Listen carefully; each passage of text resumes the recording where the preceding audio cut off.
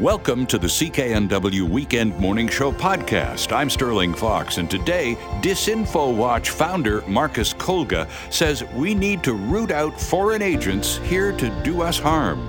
Deloitte partner Erica Pretorius has all the winners in Canada's Tech Sector Awards. Surrey councillor Linda Annis urges all parties in the policing dispute to look at the facts. And sports psychologist Dr. Saul Miller has great advice on winning at golf and in life. So, let's get started. Canadian officials recently confirmed that China is infiltrating and corrupting Canada's democratic institutions. This needs to be fixed, and that begins with establishing a registry of foreign agents. This is one suggestion that our next guest has made on this program and elsewhere for a considerable amount of time. Suddenly, time and the real world is catching up to Marcus Kolga and his suggestions. Always a pleasure to say good morning and welcome back to Mr. DisinfoWatch himself, Marcus Kolga, joining us from Toronto. Marcus, good morning. Good to have you back.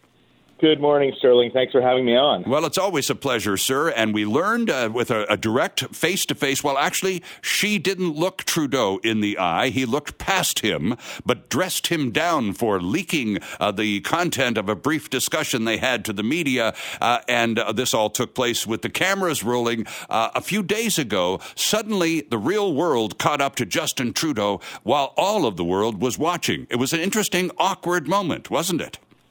Well, it certainly was a bit of an awkward moment, and it demonstrates how the Chinese government, the regime in Beijing, has over the past number of years undertaken efforts to undermine our democracy, to intimidate, even at the grassroots level, Chinese Canadians, trying to silence them, using intimidation to keep them quiet. And all of this has gone up through our entire democracy. We've seen in the last 2021 federal election, how Chinese state media tried to interfere in the electoral process, how a grassroots campaign was used there to try and change the outcome in various different ridings across Canada. And then we're seeing now that President Xi is trying to use the same sort of intimidation to bully our prime minister into silence as well, to try and silence him and push aside his criticism. So it's not surprising,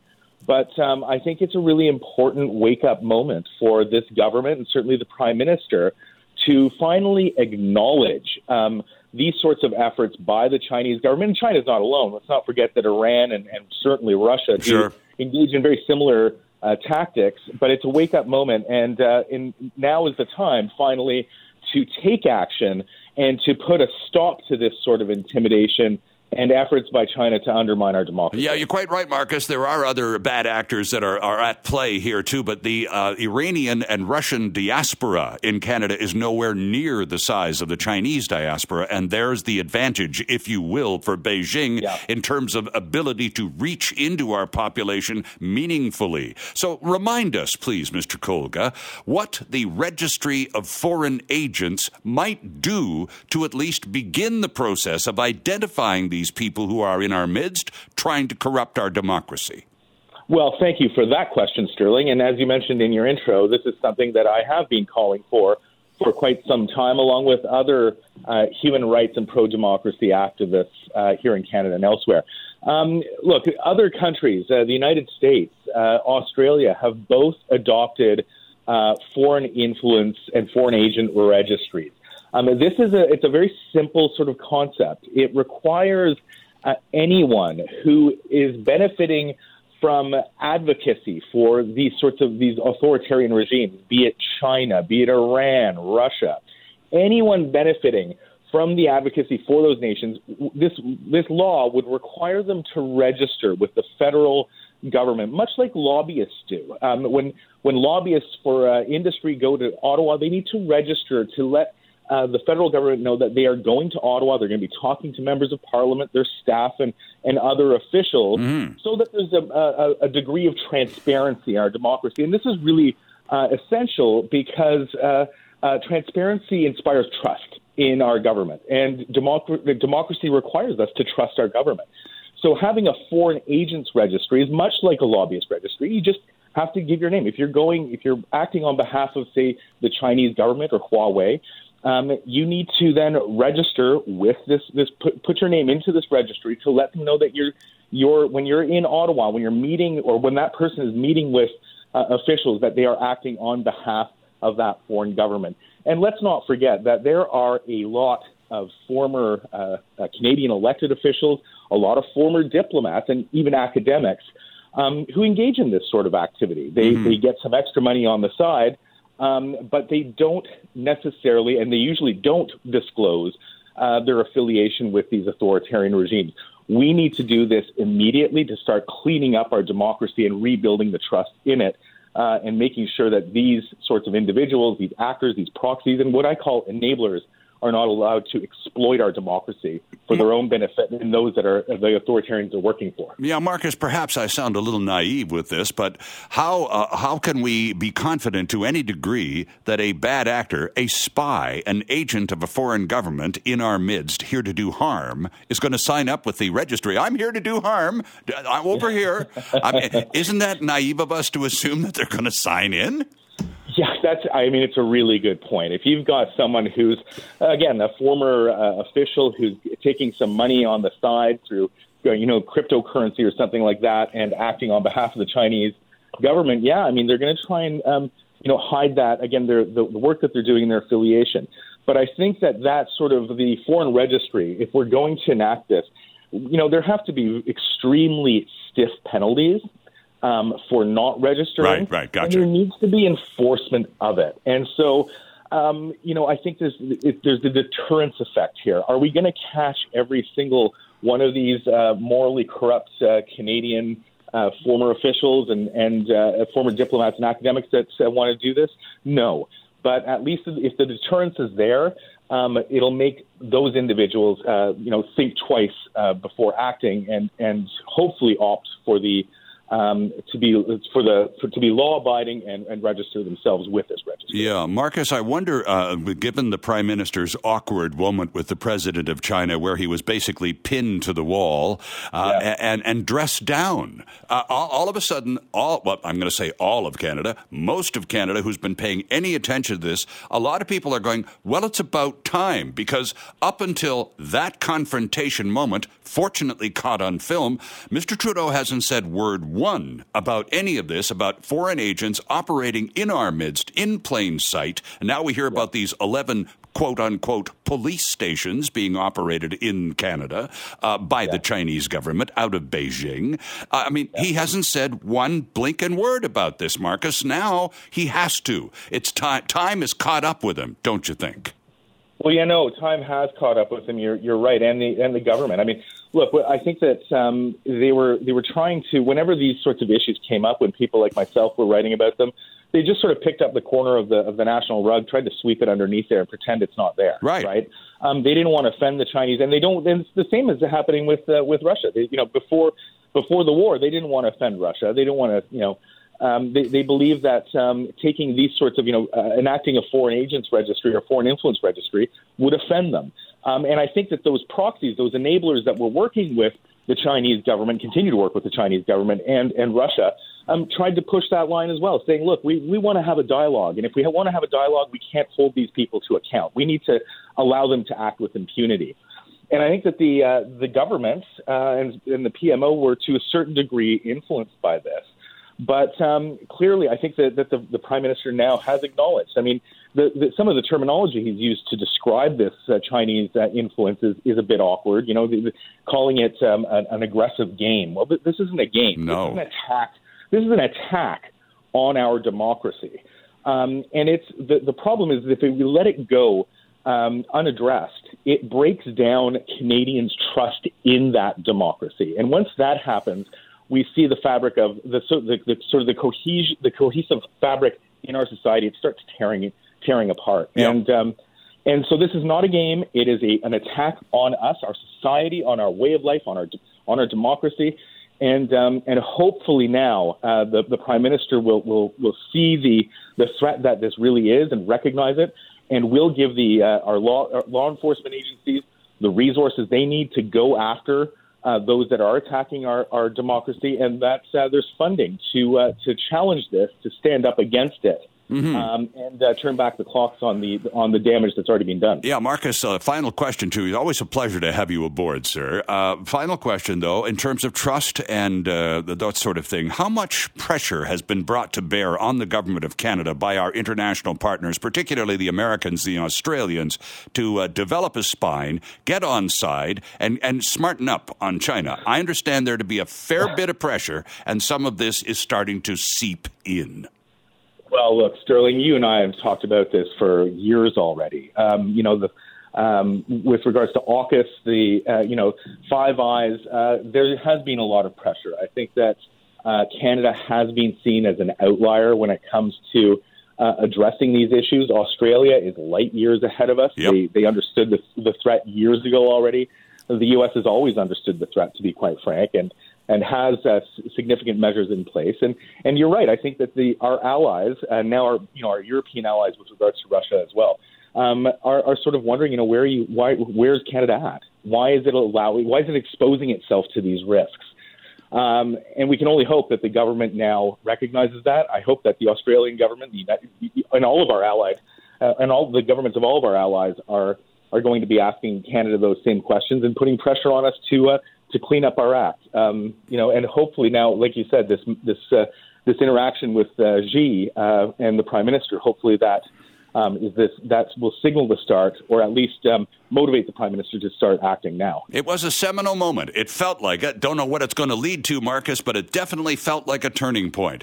Marcus Kolga, friends, Senior Fellow at the Macdonald-Laurier Institute Centre for Advancing Canada's Interests Abroad, and the founder of disinfowatch.org, a terrific website which I highly commend to your viewing. Marcus, always a pleasure. Thanks again for doing this. Look forward to our next opportunity already. Thanks for having me on, Sterling, and have a great weekend. So this week, the folks at Deloitte announced the list of the Technology Fast 50, the Enterprise Fast 15, the Clean Technology, and Companies to Watch award winners. A total of 95 Canadian tech companies have been recognized for their industry-leading growth and innovation, and this is a milestone year as the program celebrates 25 years of recognizing Canadian innovation leaders. Here to talk more about it from Deloitte here in Vancouver is Erica Pretorius. Erica is a partner in risk advisory with the Telecommunications, Media, and Technology Group at Deloitte. Erica joins us from the North Shore. Good morning and welcome, Erica. Hi, thanks so much for having me, Sterling. Well, it's lovely to have you with us. Tell us about, this is going to be going on for a while now. Tell us about these awards in the various categories, the process by which companies become eligible and ultimately win. Yeah, no, our program's been running for 25 years. And like you said, this is an absolute milestone year for us. Over that time, we've recognized over 1,700 companies in Canada. We've got 4 different categories, and I think what sets our program apart is the fact that we do the allocation based on objective financial data. It's not just, we think these are great companies. We actually look at their financials and make sure we can calculate the appropriate growth percentage for growth over the last 4 years. We also interview all of the companies, which is my favorite part of the year, where we actually get to meet young and upcoming startups. We get to meet enterprise-level companies, and more recently, we get to meet clean tech organizations as well, and discuss with their leadership where the company's going, what's making them innovative, and where they're really investing in building their own technology. Well, it's really interesting because, of course, the timing is quite fascinating this year, Erica, because here's Musk laying off thousands, some of the other major platforms, lots and lots of staff disruption, et cetera, and here in Canada, these tough little tech companies just keep coming out of the woodwork and just blowing people away. Tell us a little bit about Noble. They won in the Technology Fast 50 category. Why? Yeah, so Noble plays in the real estate space, and they've actually applied a couple of years, and this is really the year where they hit it out of the park with almost 73,000% growth over the last 4 years, wow. which is absolutely amazing. And while we're talking about them, I just want to highlight kind of Certain as well, which Certain is the number 2 company, and they're based in Victoria. And I think something that's really cool for me, being in BC and a BC tech leader for Deloitte, is the fact that in all 4 lists, there's BC companies in the top 3, which I think just spells an amazing story for our technology ecosystem here. Now let's skip down the list to companies to watch, because not only are they top 3 in this category, the number 1 tech company to watch in Canada is Thrive Health from right here in Vancouver, with a growth over the past few years of over 4,000%. Yeah, they'd be a company to watch, all right, wouldn't they? Absolutely. And I think Thrive Health, along with a few other health tech companies on the list, really represent that category that we've seen during COVID, where health is the focus on technology and health and how it automates and enables us to obtain health services without actually physically being in a doctor's office. They are really one of the leaders in that category, and along with other companies on our list like Jane Software, which is number 46 on our Fast 50 list. And so, again, some of the other categories, there are still 2 left, and I'd like you to recognize those as well. The Enterprise Fast 15, as opposed to the Fast 50 Tech, these are the Enterprise Fast 15. What's the difference between the 2? Yeah, the Enterprise Fast 15 list we put in place a few years ago when we realized that some of the larger tech companies that are really forming the cornerstone of our tech ecosystem across the country, they are growing off a significant base. Like if you're growing off a base of $50 million, your growth percentage may be slightly lower, but what you've achieved is so impressive. So we put this list in place, and it really, for a company to qualify for an enterprise list, they have to have had $50 million in revenue in 2021. Wow, okay. So that's really that list is one of the lists I'm the most proud of, because it really shows how these organizations have become so embedded in the Canadian economy. And the company that topped that Enterprise Fast 15 list was an outfit called Hopper. It sounds like a kind of a kayak type operation. Yeah, not quite. And I think the one that stands out to me from a BC point of view is Trulioo, which is our number 3 list, and they do identity verification. Ah, okay. And now the other category we wanted to pay attention to, because there are 4, and I think from the point of view of Deloitte, you treat them equally, and clean technology is certainly a priority for a lot of companies these days, and to the point where some of them are in fact changing the ways they do business. Tell us about Flash Food and the Clean Technology Award. Yeah, I think the Clean Technology Award, again, this is a category we put in place 2 years ago because we really saw that it was the right time to start recognizing these organizations.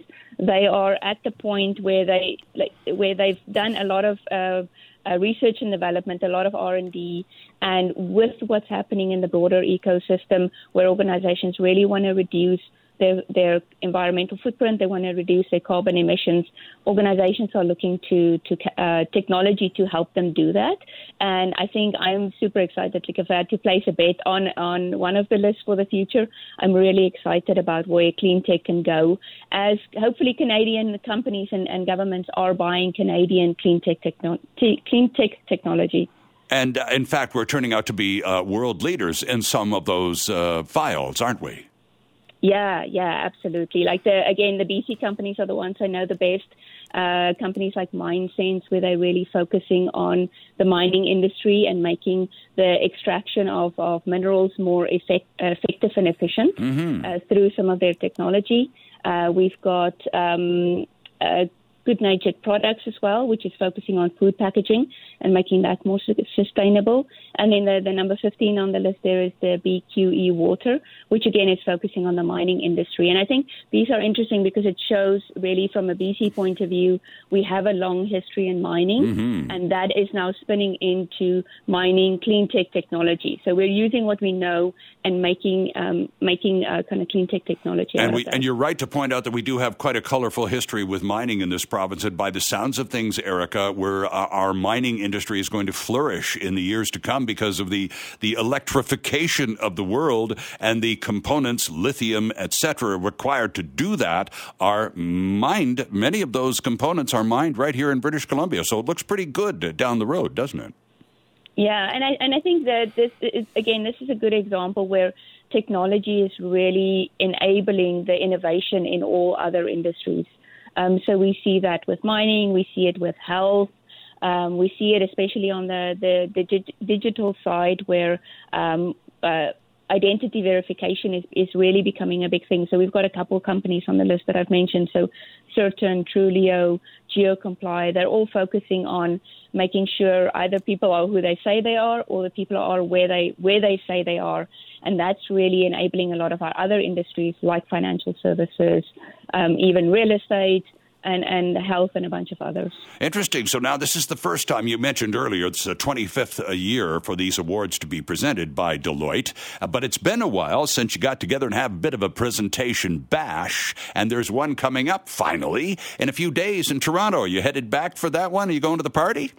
I am absolutely going to the party. I'm so here for that. Now we're bringing all the winners and companies together to an amazing venue in Toronto, and we'll really spend that time to celebrate what these companies have achieved. They'll be getting their awards. There'll be great music, great food, and just a great time to network, which is, I think, what tech companies do the best. Sure. It's all about building that ecosystem and those connections across the country. Well, enjoy your time in Toronto at the Big Bash with all of the BC delegation you'll be flying back with, Erica. Thanks ever so much for doing this morning. And friends, if you want to learn more about these awards, check out Fast50, the number 50, fast50.ca. Erica Pretorius from Deloitte, thanks for getting up early on a Saturday. It was a terrific chat. We'll do it again. Thanks so much. Bye. We're joined on the line from Surrey City Council by Councillor Linda Annis to talk about the policing situation in her city. Councillor Annis, good morning, Linda. Good morning. Good to have you with us. They had a vote on Monday at Surrey City Council, voting 5-4 to create a plan to detransition the Surrey Police Service and maintain the RCMP as the official police unit. The chief of the Surrey Police Service, Norm Lipinski, says, not surprised by this, but we report to the police board, not to City Council. On City Council, there you were for the vote, Councillor. What was your vote and why? Well, I actually put through a motion that we do a referendum. The one thing that's missing in this whole process are the facts. We have no idea how much we have spent so far, where we are in the process, or what it would cost to actually transition back to the RCMP. So what I was proposing at Council is let's get the facts on the table before we make any decision, and let's let the residents make the decision. After all, it's their tax dollars that we're spending as councillors.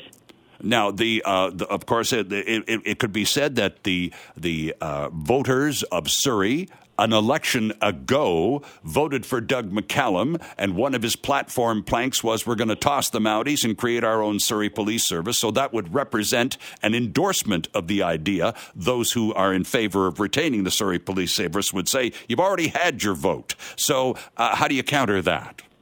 Well, I think Mayor Locke says the same thing, so here we go again. Doug McCallum got in, but I'd like to point out that the Surrey First vote was split. Had it not been split, he certainly would not have gotten in. Between the two Surrey First candidates, there was about 15,000 votes more than what Doug McCallum got. This last go-around, Mayor Locke just squeaked in with 900 votes. That certainly is not a mandate. Mm-hmm. And she got,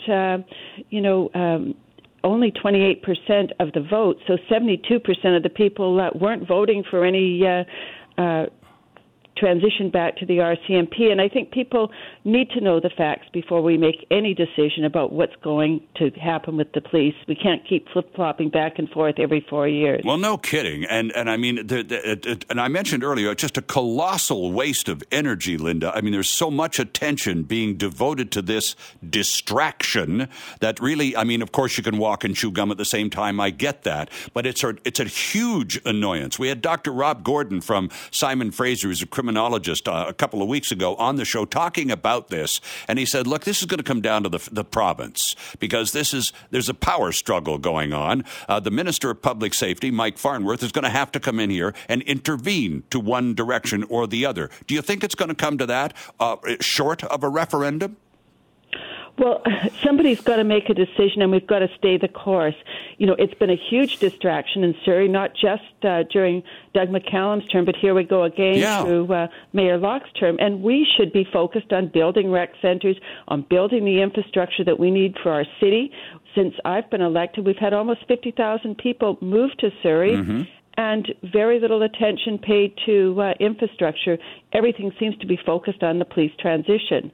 So what sort of appetite, Councillor, do you detect among the voters of Surrey for a referendum? Well, when I was out campaigning just a couple of months ago now, I was hearing loud and clear from the residents of Surrey that what's going on, what are the facts, and do we get a say in it? Because there's been no public engagement or transparency through this whole process. And, you know, and I'm starting to see stories. We had one on Global News the other night about officers, the recruiting process. There's hundreds of people now wearing the dark blue Surrey Police Service uniform, and some of those people have come from points afar. The story of an officer, a sergeant in from Toronto, moved his family, lock, stock, and barrel out to the West Coast. I got a new career thing here. Away we go. So if he says if the Surrey Police Service is disbanded, he's not going to join the Mounties, and his career could very well be terminated based on just the logistics of it all. And he's not alone. Hundreds of people already in uniform. What do you do with them? Well, that's a good question. You know, I mean, they're certainly entitled to, I would think, a fair amount of severance pay. Yep. And, you know, that's another thing that we don't have the facts on.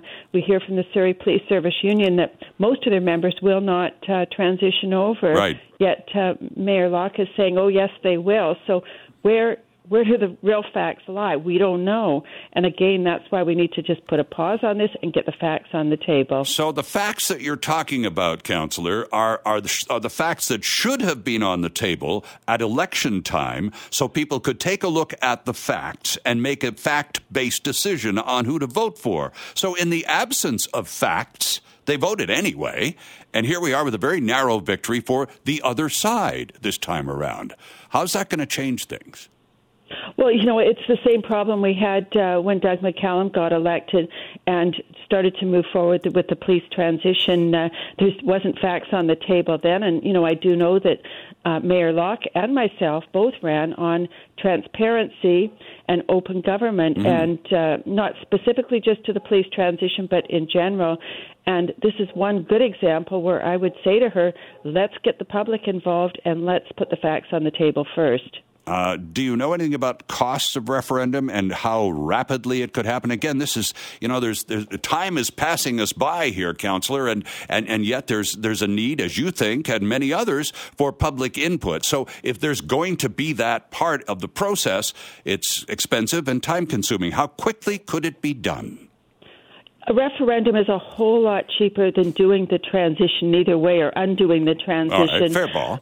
Yeah, we have no idea. You know, I've heard numbers floated all around about what the police transition is going to cost or what it will cost to untransition.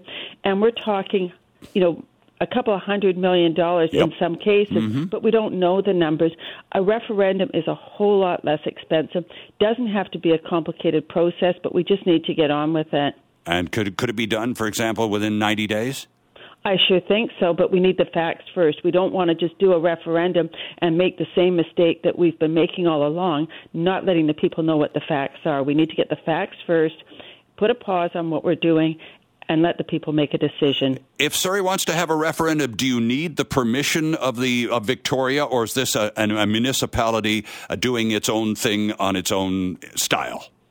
Well, I believe that we would need some support from the provincial government, since in the end of the day, the provincial government is responsible for policing throughout the province.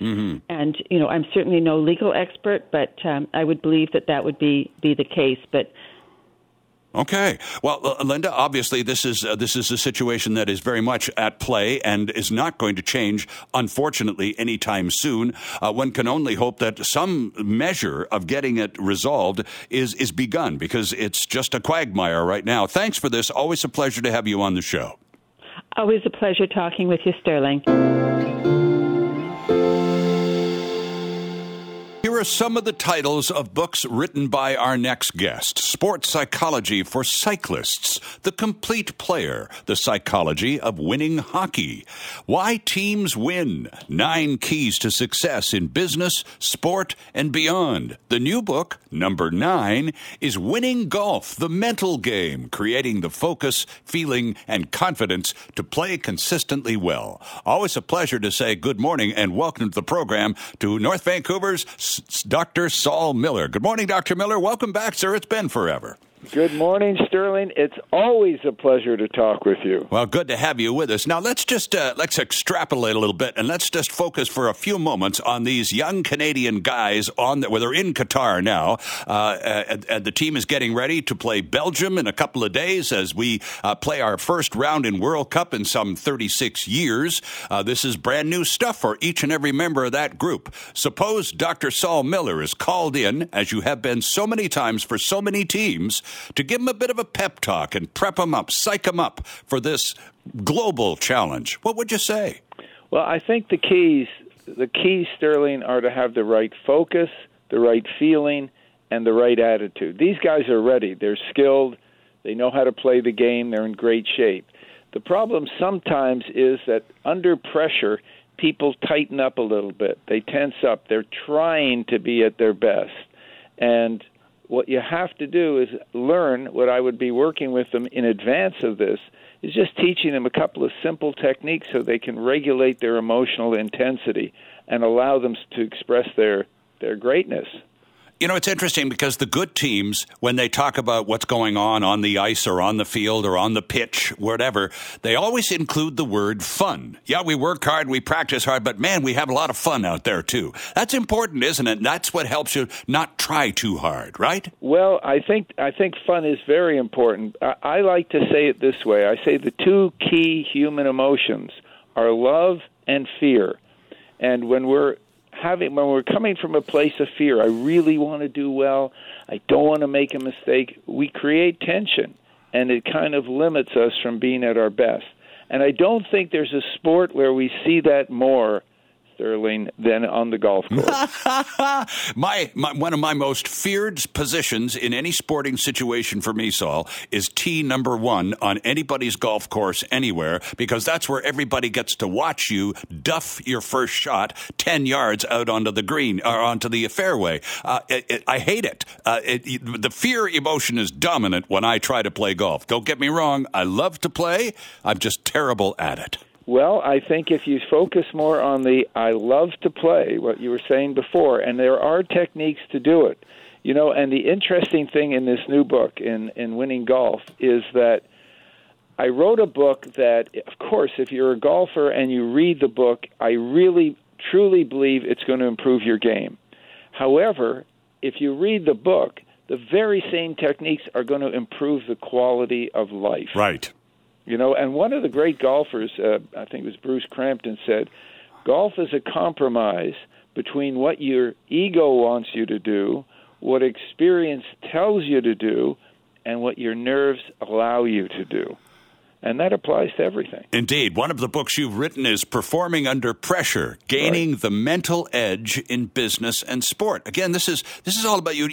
You use the platform of sport, Dr. Miller, but it opens all sorts of doors, and you include business in a lot of your book titles because the doors are so similar. But again, that pressure, dealing with pressure it's the deal breaker, isn't it? Absolutely. And one of the simplest techniques of all is what I call conscious breathing.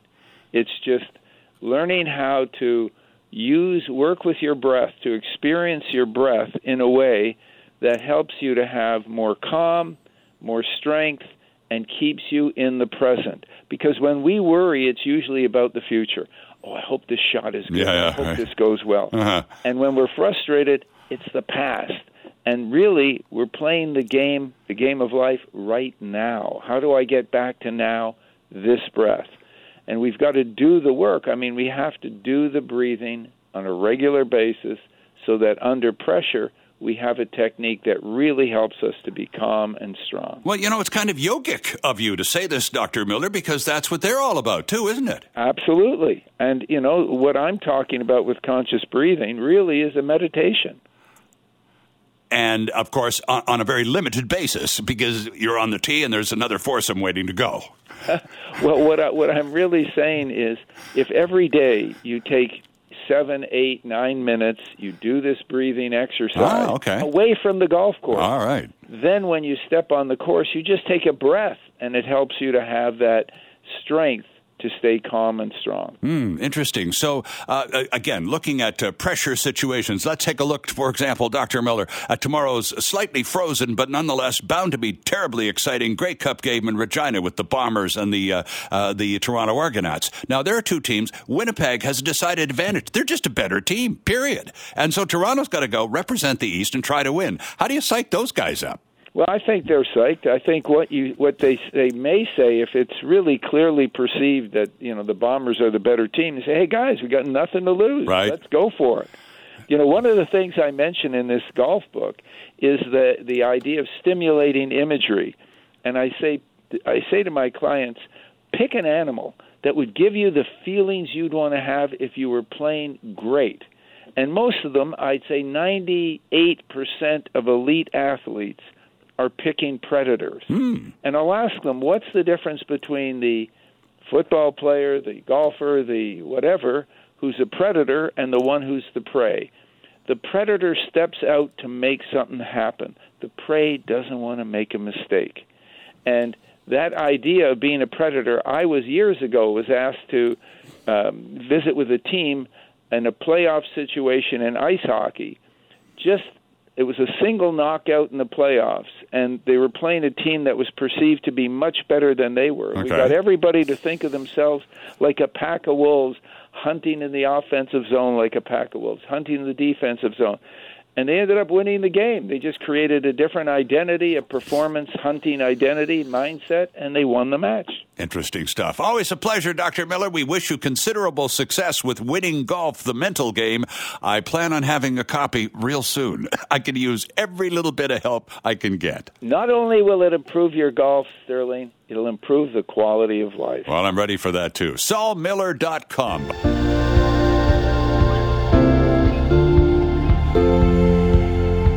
Thanks for listening. Don't forget to subscribe wherever you get your podcasts or listen to us live, 6 to 9 weekend mornings. I'm Sterling Fox. Have a great week. Hi, it's Shauna, and I might be a bad parent because my kids think French fries are vegetables. Hey, it's Ryan, and I might be a bad parent because I went out for wings when my wife was in the hospital after giving birth. Johnny here. I might be a bad parent because in my house, the tooth fairy gives pocket change. But we're not alone. Len emailed us and said his 6-year-old daughter's Tarzan moment going from love seat to lazy boy by curtains made him more proud than any dance recital. And Andy left his 2-year-old at the rink. All right, guys, I'm sure we're not alone. Like Andy's kid. For stories and confessions like this, make sure you check out our podcast. It's called Bad Parents, and it's available wherever you get your podcasts. I left a glove at the rink.